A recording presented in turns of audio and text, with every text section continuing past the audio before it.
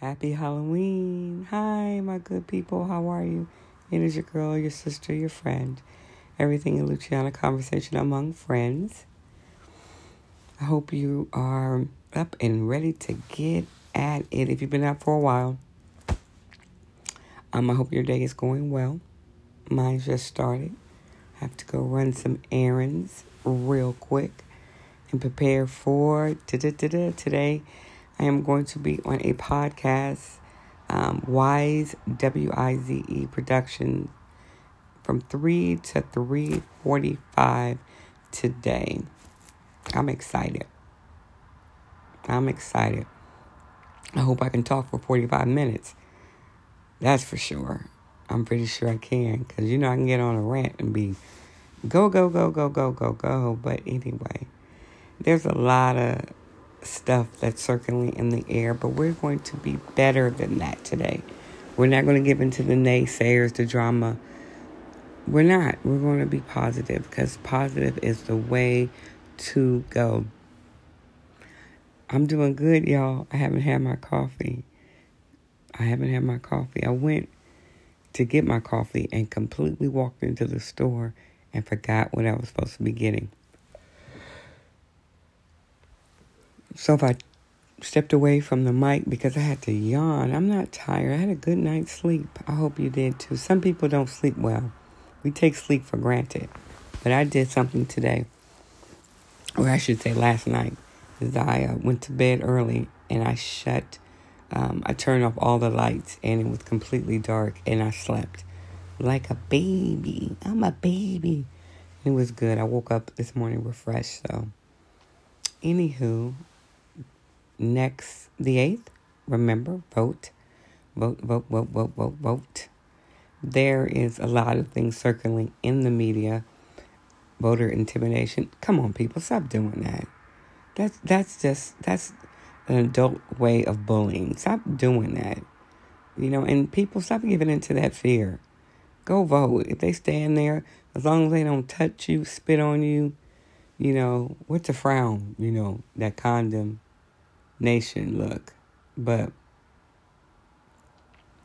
let's not let's not do this. Let's go out there and do our duty, responsibility as adults. People who are just, making it very difficult for people to vote. They want to, spin the election in their direction. We're not going to do that. We're not going to do that. We're going to stand firm, unite, and go out there and do our civic duty and let the chips fall where they may. There was an interesting tweet. It's now been deleted for Elon Musk. And the attack, we don't condemn the attack on Speaker Nancy Pelosi's husband, but Elon Musk tweeted, and he attached a conspiracy theory that the suspect and Pelosi knew each other, Paul Pelosi. Stop doing that. That's what happens when you give a 16-year-old kid a Lamborghini. They're just going to go, and they think that the rules don't apply to them. My voice got heavy. Y'all know I need that coffee because I'm sounding like, oh my goodness, who is this person? But anyway, y'all know what I'm talking about. It's early in the morning. But yeah, I think,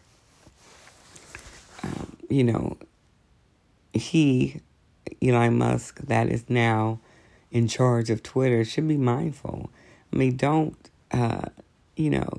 undo what has already been done by spreading rumors, and people are just, shutting it down, the hate speech and the rhetoric. And here you go, talking about it. It's like, stop doing that. But you know what? It's interesting how people, like I said, you give them a microphone and an audience, and they'll start talking. So on yesterday, I was looking at this post, and this young lady talked about Lizzo and Chris Brown, and she couldn't figure out why Lizzo was standing with him and supporting Chris Brown of all the things that he's done. And she even called for Chris Brown to be canceled. And I said, I don't understand this new word you guys are trying to do, this new phrase of canceling people because you don't like what they said or did. And I said in the 50s, I think 40s or 50s, I believe, they had, or even prior to that, they had, if you were blacklisted or blackballed because they believed you were a communist.